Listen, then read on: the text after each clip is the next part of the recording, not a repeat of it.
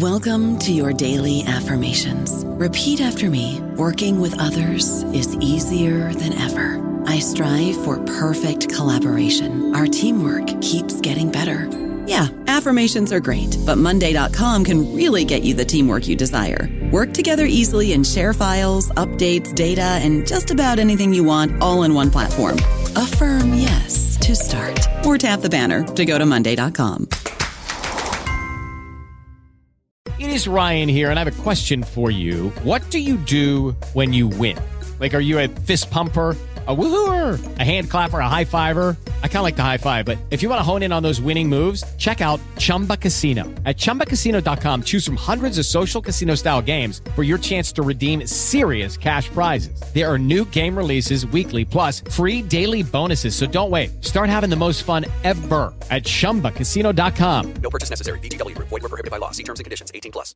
Hello, everybody. This is Marshall Poe. I'm the editor of the New Books Network, and I'd like to tell you that we have a new and improved website. It has two new features that we think you'll love. One of them is a vastly improved search engine, so that when you type in keywords, you'll get a bunch of episodes really quick. The other is the ability to create a listener account. And in that listener account, you can save episodes for later listening. So you can create a kind of listening list. We think these features are neat, and we think you'll enjoy them. Please visit the site today. Welcome to the New Books Network. Hello, and welcome to New Books in Latin American Studies, a channel on the New Books Network. I'm your host, Elena McGrath. Today we'll be talking to Julie Gibbings, author of Our Time Is Now, Race and Modernity in Postcolonial Guatemala, out this year from Cambridge University Press. Dr. Gibbings is the director of the Center for the Study of Modern and Contemporary History and lecturer in the History of the Americas for the School of History, Classics, and Archaeology at the University of Edinburgh. She is also the co-editor of Out of the Shadow, Revisiting the Revolution in Post-Peace Guatemala, out this year from University of Texas Press. So hello and welcome to the podcast. Thanks, Elena, for inviting me here today. Well, I'm really happy to talk to you about this book. So let's start with sort of the basics. Can you share with our listeners a little bit about how you came to write this particular book? Thanks, Elena. The story of how this book came to being, in much like the book itself, really eschews a neat linear narrative. When I began graduate school at the University of Wisconsin-Madison, I was interested in the history of developmentalism. But the more and more I understood about that history and the ideas and practices of development in the global South more generally, the more I was struck by the importance of understanding the 19th century, particularly how ideas of race intertwined with liberalism and also with philosophies of progress. And this struck me as particularly important in the context of Guatemala, where 20th century Cold War developmentalism was directly a strategy of anti-communist containment that also ultimately became genocide. So my drive was to understand the exclusionary and racist Guatemalan state at the moment it was forming and consolidating as a republic in the 19th century, and how this shaped Guatemala's 20th century. And I found this really unique case study in the department of Alta Vera Pass, where there had been both German immigration, and it was a large indigenous frontier, and there were lots of ideologies of racial whitening and progress. When we're talking about Alta Vera Pass, where does it fit within Guatemala's geography and historiography? What is the context you're writing about? So Alta Vera Pass is geographically situated in the northwestern part of the country, and it is largely Maya. That is Kikchi and Pokimchi being the two major Maya groups. And it also has a rather unique place in Guatemalan history and imagination. During the conquest, it was a region that was fiercely independent, and as a result became one of Bartolomé de las Casas' famous experiments in the so-called peaceful conquest. And as a result of that experiment, and the fact that the region lacked, silver or another profitable good, it remained very much a colonial periphery. And it wasn't until the mid-19th century that things radically changed.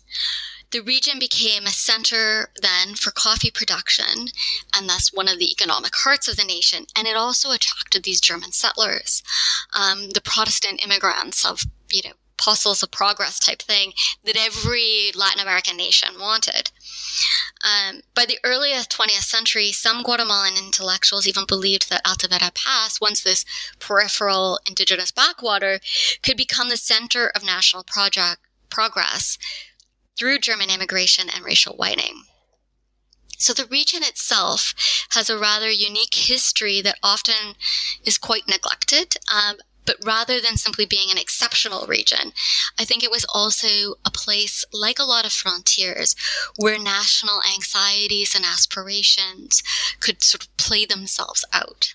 And so one of the things that you use to sort of frame the book is arguing that Guatemalan history contains within it a sort of politics of postponement, and you're building off a number of theorists, but for example, by defining indigenous resistance to things like coercive labor on coffee plantations or land displacement as something that was anachronistic or anti-modern, German settlers and Ladinos, that is non-Mayan Guatemalans, coded Mayans as unfit for citizenship yet, right? Like always in the future. So what made this such a helpful way of thinking about what was going on, particularly in the region you're talking about?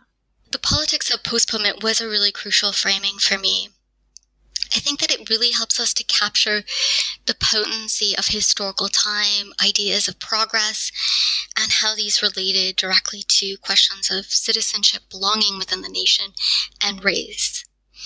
And what I was trying to capture was how state officials and coffee planters postponed citizenship for indigenous and racialized others to an indefinite future rather than, foreclosing it altogether.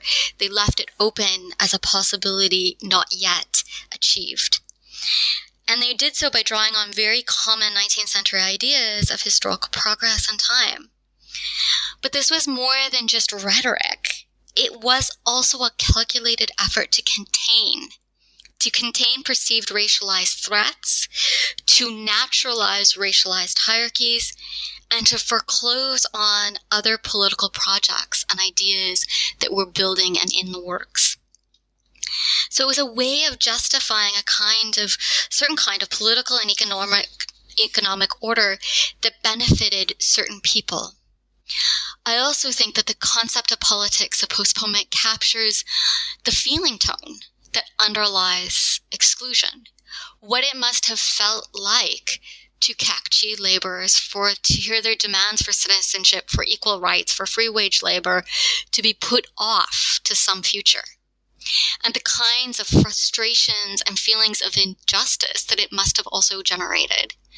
And I think that these kinds of effective dimensions of the declaration that some people were not yet ready are really important to understanding why marginalized people later join revolutions, why they find populists appealing, and why they fought so hard to imagine worlds otherwise. It's a really powerful argument, and I think it does capture a really powerful sense of that postponement, that desire, that need for change. So let's talk a little bit about the structure of your book. You have two parts, and in the first part, which you call Translating Modernities, you trace the contradictory process of liberal nation building and the entrance of coffee into Alta Vera Pass, emphasizing the role of German settlers in bringing coercive labor practices and land dispossession to the area in ways that hadn't been as present. And you show how Ladino liberals and German settlers both insisted that the uncivilized Mayans were not ready for citizenship. But you also talk about how Mayan patriarchs and how liberals argued for their own rights and developed distinct visions of progress. So can you share a little bit some of the strategies that Kekchi patriarchs and other Maya activists used during the late 19th century?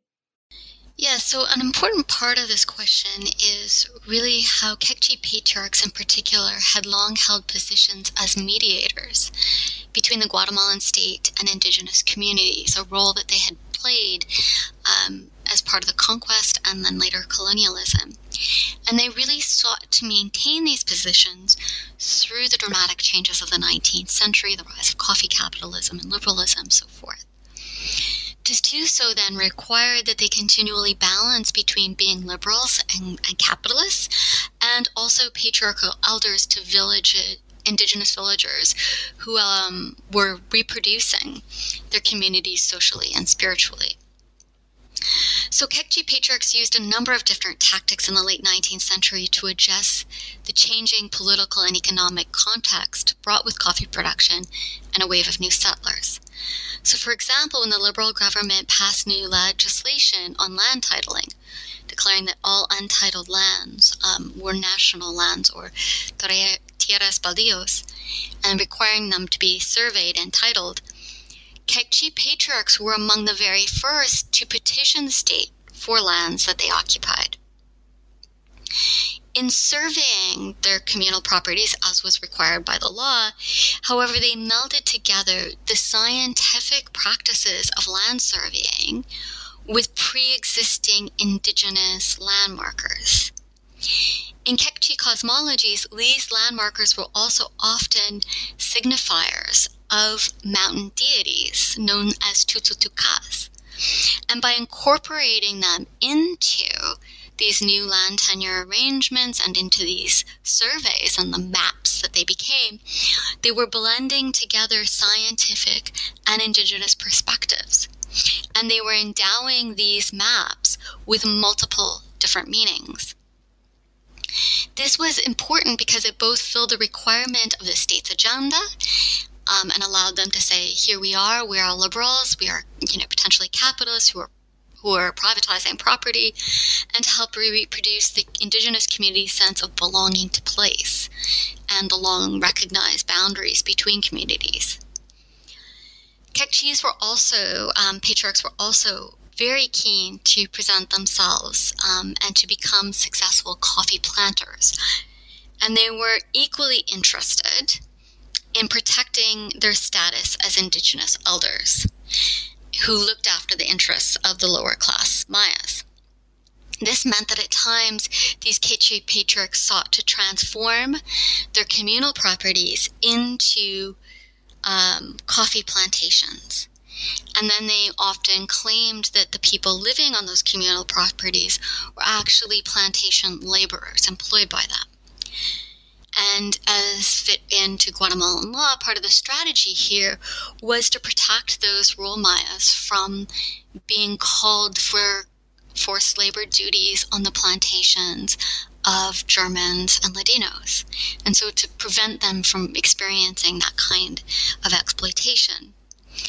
This move was controversial both among state officials who wanted these laborers and needed laborers for German plantations and the plantations of Ladinos and others, and it was also controversial among rural Mayas themselves, who feared, sometimes rightly, that Kekchi patriarchs were turning these communal properties into private plantations. And in the unrest it caused, we also see some Kekchi patriarchs arguing quite vehemently for the abolition of coerced labor altogether. And so it is in these dynamics that we can see how Kekchi patriarchs were in a really tricky situation in the late 19th century, trying to balance between different and often conflicting interests between the state, other plantation owners, and rural Mayas. In all these cases, they attempted to hold together different ideas of progress and notions of citizenship and belonging.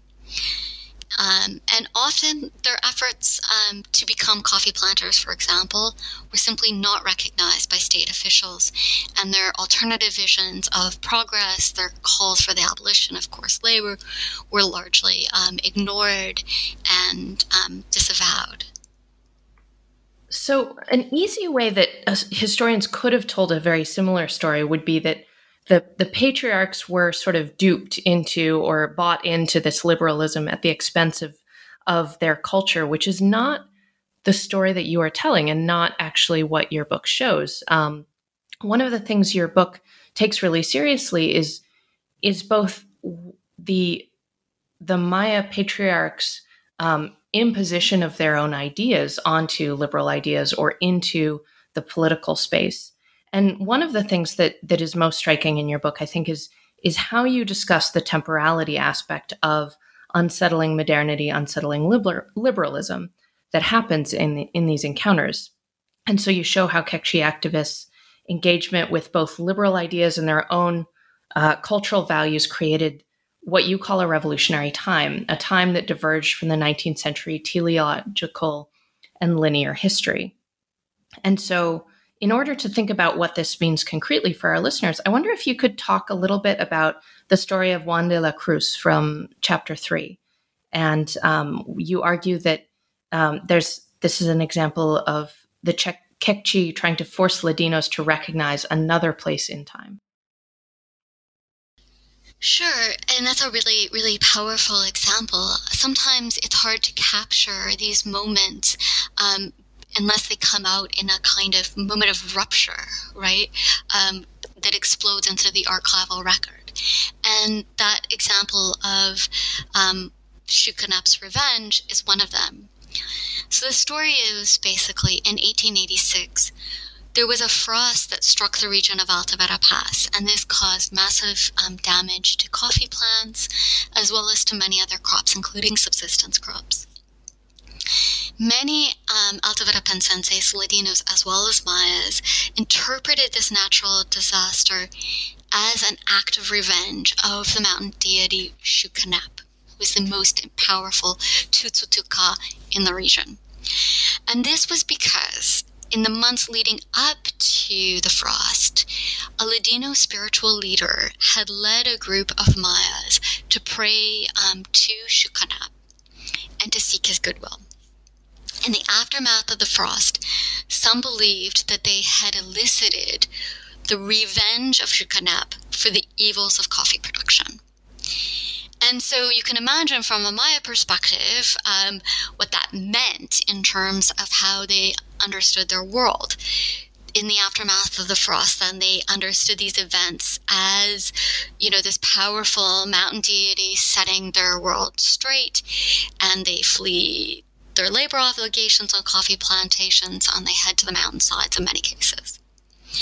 Rather than reading these events then from a secular perspective, an understanding of historical causation, e.g. that natural disasters are not the acts of mountain deities, we can see them from the perspective and worldviews of Kekchis. And this worldview included understanding that not all historical events are caused by human and natural forces, but sometimes by supernatural ones too. An understanding of the world that is wrapped up in the actions of mountain deities, for example. So in fleeing their labor obligation, then what I argue is that Kekchis were also asking or demanding that Ladinos recognize their understanding of the world as governed by the actions and will of mountain deities like Shukanap, who responded to violations in the moral order, including the exploitation of indigenous peoples. So in analyzing that, I think we can see how there are these other alternative ways of rendering time, and of thinking of historical causation itself in this history. And it's just really a matter of one finding the magic archival record and events that show this, and then being willing to read from a different kind of perspective. I don't know about you, but I'm very busy and I don't have a lot of time to cook. That's why I subscribe to Factor. Eating better is easy with Factor's delicious, ready-to-eat meals. Every fresh, never frozen meal is chef-crafted, dietitian approved, and ready to go in just 2 minutes. You'll have over 35 different options to choose from every week, including Calorie Smart, Protein Plus, and Keto. These are 2-minute meals. Factor meals are ready to eat and heat, so there's no prepping, cooking, or cleanup needed.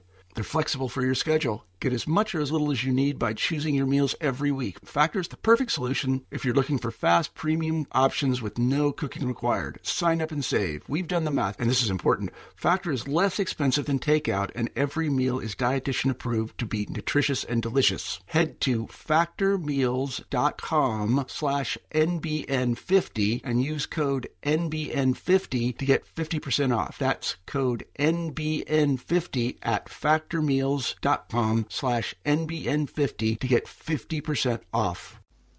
So this is a great place, I think, to talk about your methodology more generally.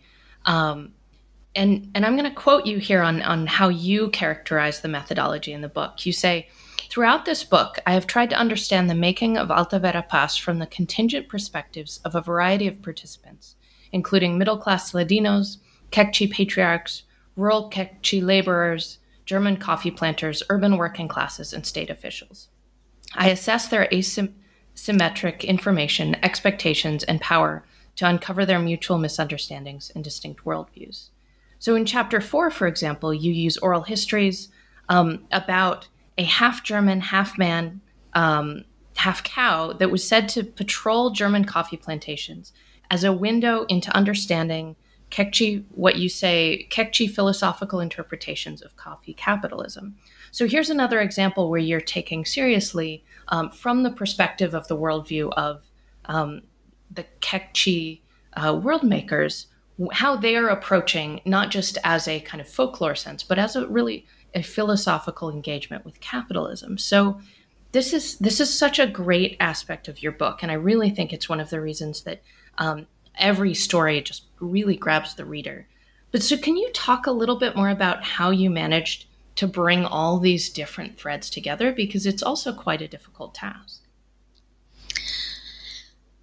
Right. It was definitely, I definitely wanted this book to be based on, a multivocal narrative, since I was trying to capture this conflict, this political and ideological conflict among Mayas, Germans, and Ladinos over very different worldviews about different political ontologies. It wasn't easy work, though, to move between these different framings and viewings of the past, and to, there's a lot of revising process to take into account different perspectives and the kinds of information that they had. In the example that you mentioned, I use oral histories about this half-man, half-cow, known as El Que, or the Black One. El Que, as you know, patrolled plantations at night, and he has several elements which speak to the experience of living on a coffee plantation. So, for example, El Que is said to be not only policing the boundaries of the plantation and, preventing workers from fleeing, but he also has an insatiable desire for eggs, which are symbols of fertility. And he's continually stealing these eggs from workers. And he also steals other things like monetary items and objects, and he gives them to the plantation owner. And so in this, he's a kind of inverted Robin Hood who steals from the poor to feed his bottomless appetite and to enrich the plantation owner. He is also born of sexual transgression, right? He is born of a German coffee planter having sex with a cow. And he can only ever be killed by lightning. So these Ks live on for generations and generations, inciting fear everywhere that they go.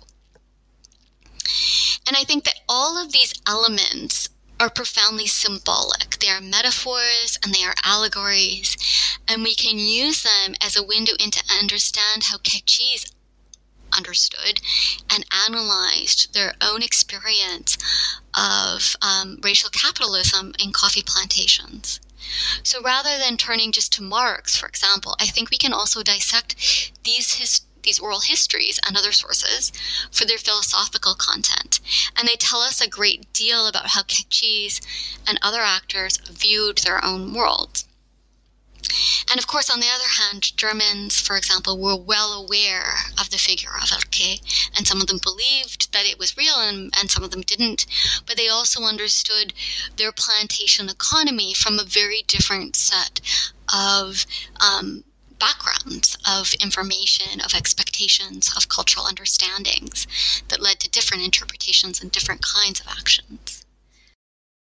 Let's move on to the second part of your book. In the first part, you set up the world that's being built by coffee capitalism. And in the second part, which you call Aspirations and Anxieties of Unfulfilled Modernities, you take that world and show how the unfulfilled promises of modernity create revolutions and unrest over and over again. They create these desires for change. And so instead of a single Guatemalan spring, for example, you highlight multiple, and you trace back before we even get to thinking about Arbenz or the Guatemalan dictatorships, these unfulfilled hopes that are quashed again and again. So, for example, let's look at the story of Jose Angelico, and how does his history tell us about the promise and the threat of Kekchi demands for citizenship rights and freedoms? Yes, that's a really important question. And in the 1920s, in the wake of World War I and the 1918 influenza pandemic, there was this brief democratic opening in Guatemala, and it is at that time that one of the most important peasant leaders, Jose Angelico, comes to the foreground. And he builds on the Unionist coalition that had ousted the then dictator Manuel Estrada Cabrera and inaugurated a democratic moment. And so Ico forges this political movement he calls the Unionist Club Freedom of the Indian. And this club makes demands that many Kekchis have been articulating since the mid-19th century, including things like the abolition of forced wage labor, access to education, equal rights for indigenous peoples. And his movement is extraordinarily powerful. And he uses this moment of electoral politics as well to gain a lot of adherents and to really try to shape the national agenda. But the backlash is also important and quite massive. Elites in Guatemala City, statesmen in Alta Vera Pass, as well as coffee planters, all dismiss the demands made by this unionist club, led by Jose Angelico altogether, and they draw very much on the politics of postponement, declaring that Mayas are not yet ready, etc., etc. And so there's also a backlash locally and regionally to people who had participated in this. And so many rural Mayas in the 1920s then also began taking further actions, engaging in labor strikes and land invasions to keep pushing forward the agenda set in the early 1920s by Ico. By the 1930s, Ico basically finds himself rotting in a local jail and charged as being a communist and so forth. And this history of political mobilization from below, the use of electoral politics and state and other efforts at containment in a democratic moment makes the 1920s, I think, a really important and neglected period in Guatemalan history. We often focus almost exclusively on the Guatemalan Revolution of 1944 to 54 as the kind of one moment of political opening, and we paint everything that came before it as just one dictatorship after another. But what I try to do in this book is to show that really isn't true, and that we're missing a lot of the historical genealogies at play. In fact, there's, genealogies between people. So Ico's great nephew becomes an important leader during the revolution, and there are many other people who either had relatives or they themselves who gained their political teeth in that first moment in the 1920s. And even many of the ideas of the revolution are first tossed about in the early 1920s. And so also the backlash, the pattern of backlash and repression is also clearly evident in the 1920s as well. So we have much to learn, I think, by refocusing on the 19th century and particularly in the 1920s in Guatemala, I think. So while we're talking about the 1920s and the 1930s, let's talk a little bit about the history of Germans in Guatemala and in the Guatemalan nation. So your focus is also on German settler colonialism. And so you show how the history of Alta Vera Paz and the German 20th century is often quite entwined. And so how did German settlers influence Guatemalan politics in this period? That's a really great question. And, the question of German influence on Guatemalan history and politics is, I think, very important and also somewhat vexed. For a long time, scholars wrote the history of Germans in Guatemala in one of two kind of diametrically opposed ways. The Germans were either, the beacons of progress, whose history was cut short by World War II and the expropriation of German properties and the internment of Germans, or Germans were entirely responsible for Guatemala's dependent economy and its racist society. I think both of these tend to depict Germans as apart from Guatemalans, as sort of a diaspora that is socially and politically insulated. And I think the actual story is a lot more complex, in part because Germans were very enmeshed in Guatemalan society, to the point that who counted as German and who did not becomes pretty slippery by the 1930s or even the 1920s. And that's because German settlers, like many settler immigrants around the world, established families with indigenous women, Kikchi women, largely in this case, and produced, mixed-race children, who then, as they mature and become their own social group, really complicate this racial and national coding. Indeed, as I sort of gestured to you earlier, for a brief moment in time, there was even this idea of German and Maya racial mixing as a kind of nascent national mestizaje project in Guatemala, somewhat akin to mestizaje in Mexico. So more than just shaping the economy, I think Guatemalans played a really important role in the national imagination. And when we begin to acknowledge this place in the national imagination, and we begin to acknowledge German integration into Guatemalan social and political life, then we also, I think, end up reconfiguring other moments in Guatemalan history. And in fact, I think there's a lot of Guatemalan historians of the 19th and 20th century who've almost entirely neglected or omitted German presence altogether, and the connection to Germany, obviously. So, for example, the events of World War II are often left out of histories of the Guatemala in the 1930s and 40s. And it's actually quite bizarre when you consider that this small but extremely wealthy population were deported and interned in the United States and then had their properties expropriated and nationalized, leaving the Guatemalan government with really quite a massive amount of land and profitable coffee enterprises right on the eve of Guatemala's 1944 revolution.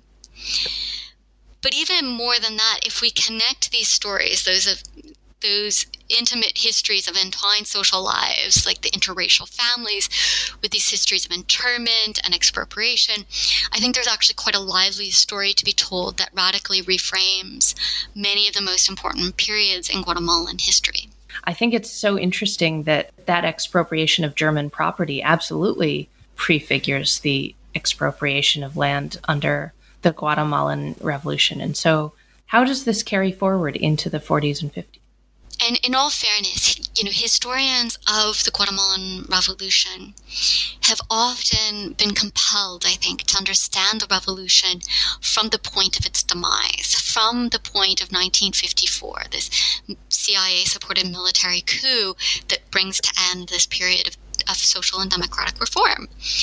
And quite naturally then, what they've emphasized and looked mostly at is the 1952 agrarian reform, which is often understood as leading to a radicalization from below, and then there's charges of communism that alienates the elite as well as United Fruit Company, and that makes the coup all but inevitable and helps us to understand Guatemala's descent into civil war and ultimately genocide. What these histories miss, I think, is this longer durée and this German component, and that they also miss just how much of the land that was awarded during the agrarian reform was actually from the nationalized plantations of Germans, right, that were nationalized on the eve of the revolution.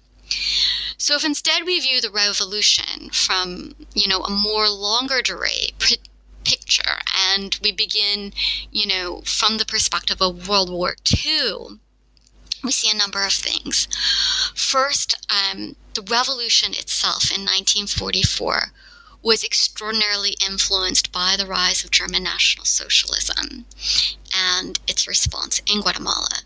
Guatemalan dissidents very much understood and associated Jorge Ubico's Guatemala with his support for Germans, particularly his support for German Nazis. And German Nazi influence was widely, way over exaggerated as well.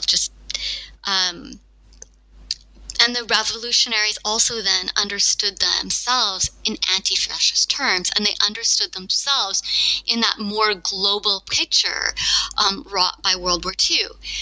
They read the Atlantic Charter aloud when they stood on a podium, for example. And they were and considered themselves principally as anti-fascists. Secondly, we also see how the nationalization of German properties on the eve of the revolution set off expectations among rural Mayas that these lands would be redistributed among them.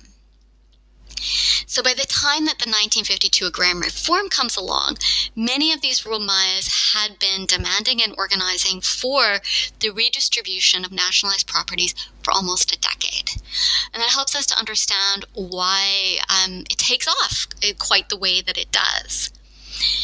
Thirdly, the majority of the land that was redistributed outside the United Fruit Company properties was actually the nationalized properties of Germans. And if we examine that history more closely, we see how the Guatemalan Revolution was much more nationalist than previously imagined, and much more firmly connected, again, to the events of World War II. I think, fourthly, we can see that many of the demands that were made during the agrarian reform itself were also about historical justice and the restitution of lands that had been dispossessed in the 19th and 20th centuries. And some of that is connected to the Germans themselves. And then finally, from an international diplomacy level, we also see this shift from an economy that was very much focused in the 1920s on Germany to one that is much more focused on the United States. And how the United States, the relationship between the United States intervention, the blacklist and the internment of German citizens in World War II, was related to the anti-communist components of the revolution, and particularly the coup. So many of the same actors who worked with the United States against the Nazi threat in World War II were the very same people who also worked for the United States in the overthrow of Arbenz. So there's a lot of historical genealogies at play, and I think that when we reconsider the Guatemalan Revolution from that perspective of World War II and from a longer durée, we actually get a very, very different view on the origins of the revolution and how it plays out. So let's go back to the desire for revolution that this politics of postponement has created, because you've made a very compelling case for understanding that the way that German influences and the particular context of Guatemala had affected, allows us to tell a slightly different story of the Guatemalan Revolution. But I want to understand a little bit more about how you make an argument about how this desire for revolution, because of citizenship and modernity postponed, helps explain a continent-wide trend towards populism and towards different kinds of revolutionary reformist movements in the 20th century. So let's talk about the region a little more generally. How does Guatemala fit into that wider context? Yeah, I think one of the central arguments of the second half of the book is about how the politics of postponement and the denial of access to political modernity for a certain set of people leads to and helps to facilitate the rise of both populist dictatorship and of revolution.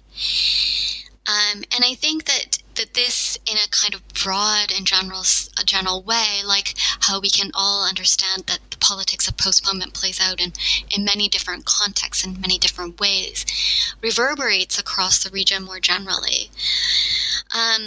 And sometimes, it helps us to understand how people who have been marginalized by the very people who were the targets of the postponement, might find appeals from populist dictators, for example, to be included in the nation, very appealing to themselves. And they're quite attractive, these ideas, and how they might also find ideas of the revolutionary left quite attractive.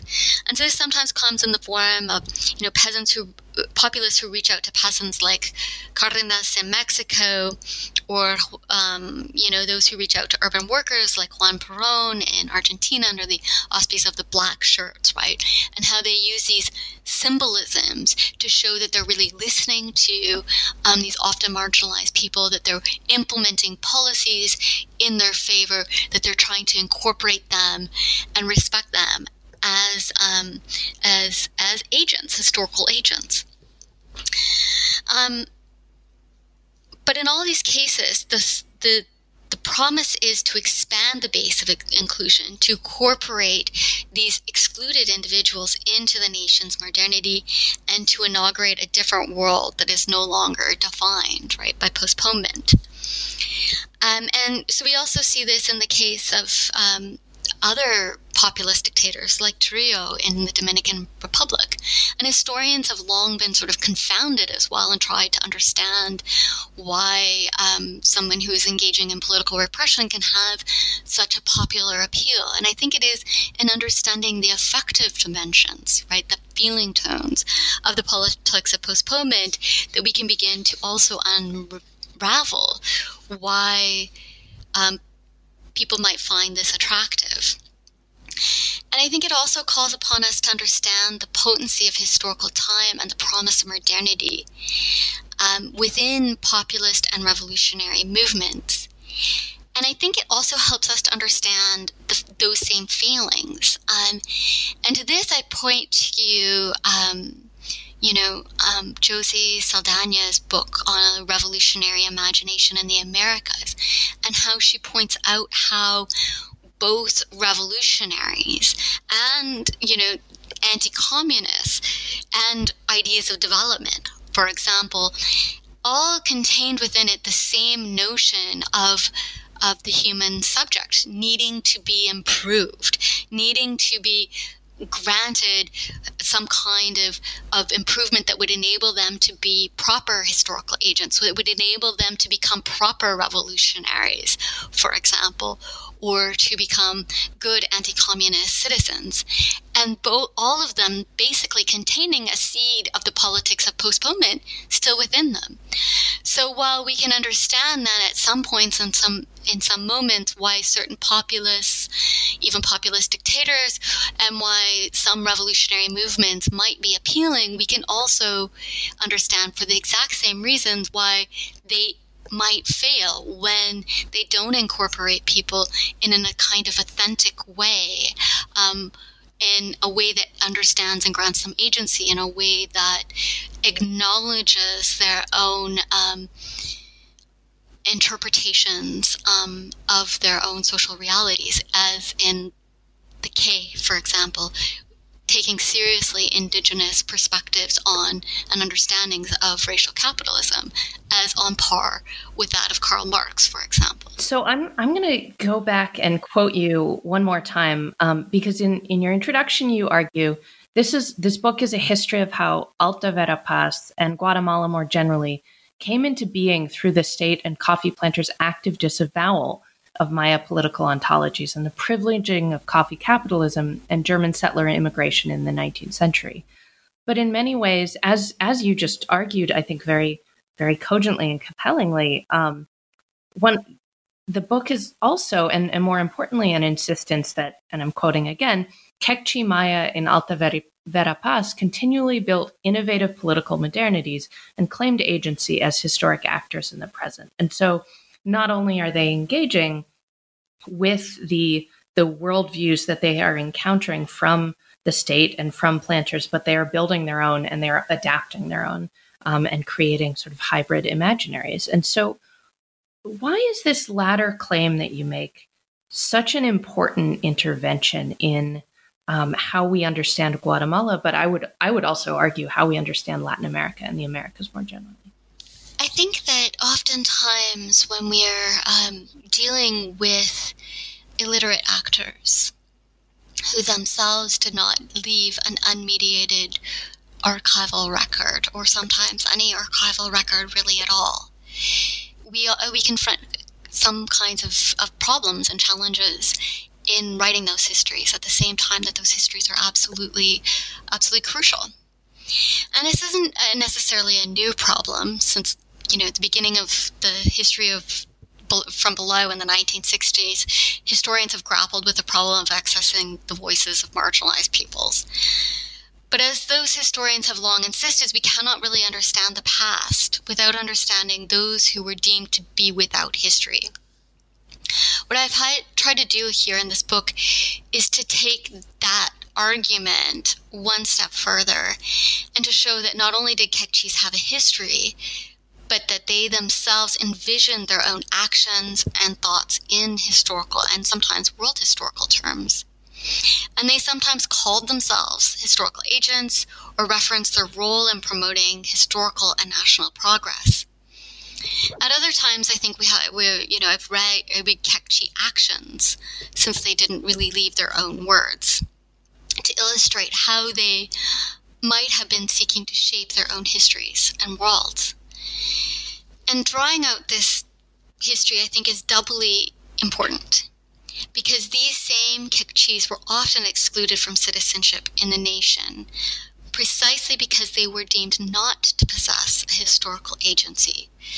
They were deemed to be anachronistic, that they belonged to the past. And so bringing them out and showing how they themselves imagined is a crucial counter to those same practices that often kind of continue and reformulate themselves with the age of development, for example.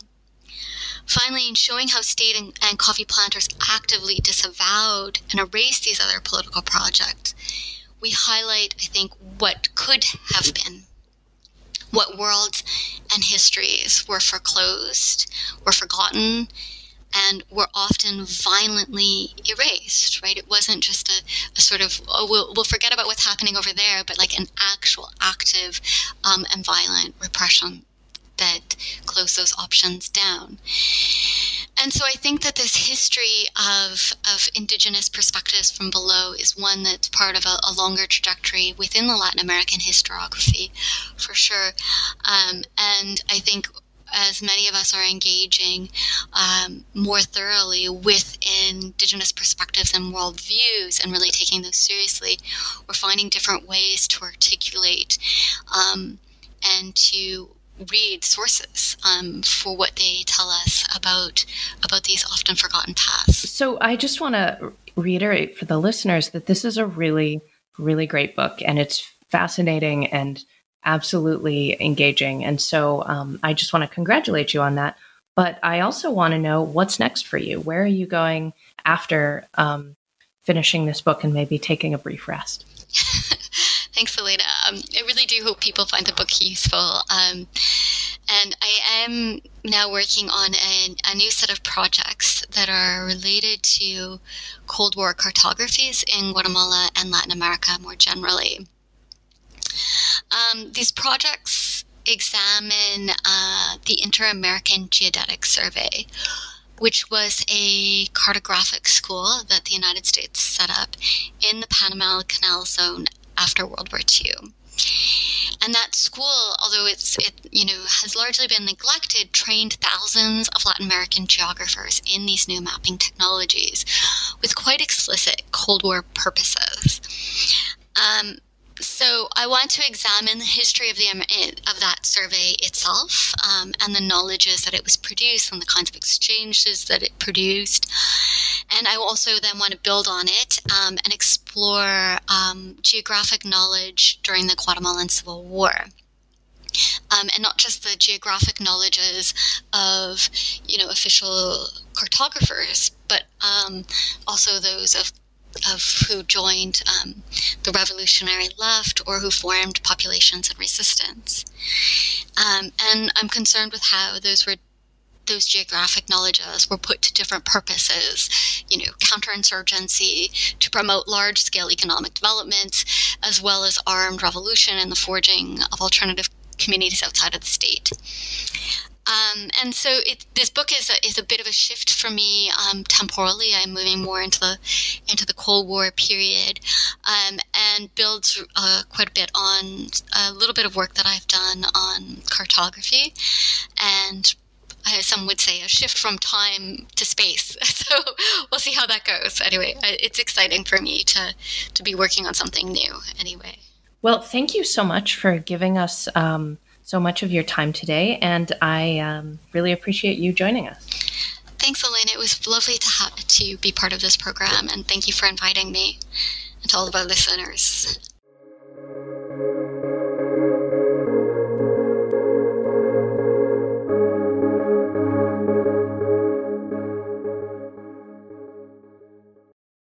With Lucky Land Slots, you can get lucky just about anywhere. Dearly beloved, we are gathered here today to... Has anyone seen the bride and groom? Sorry, we're here. We were getting lucky in the limo and we lost track of time.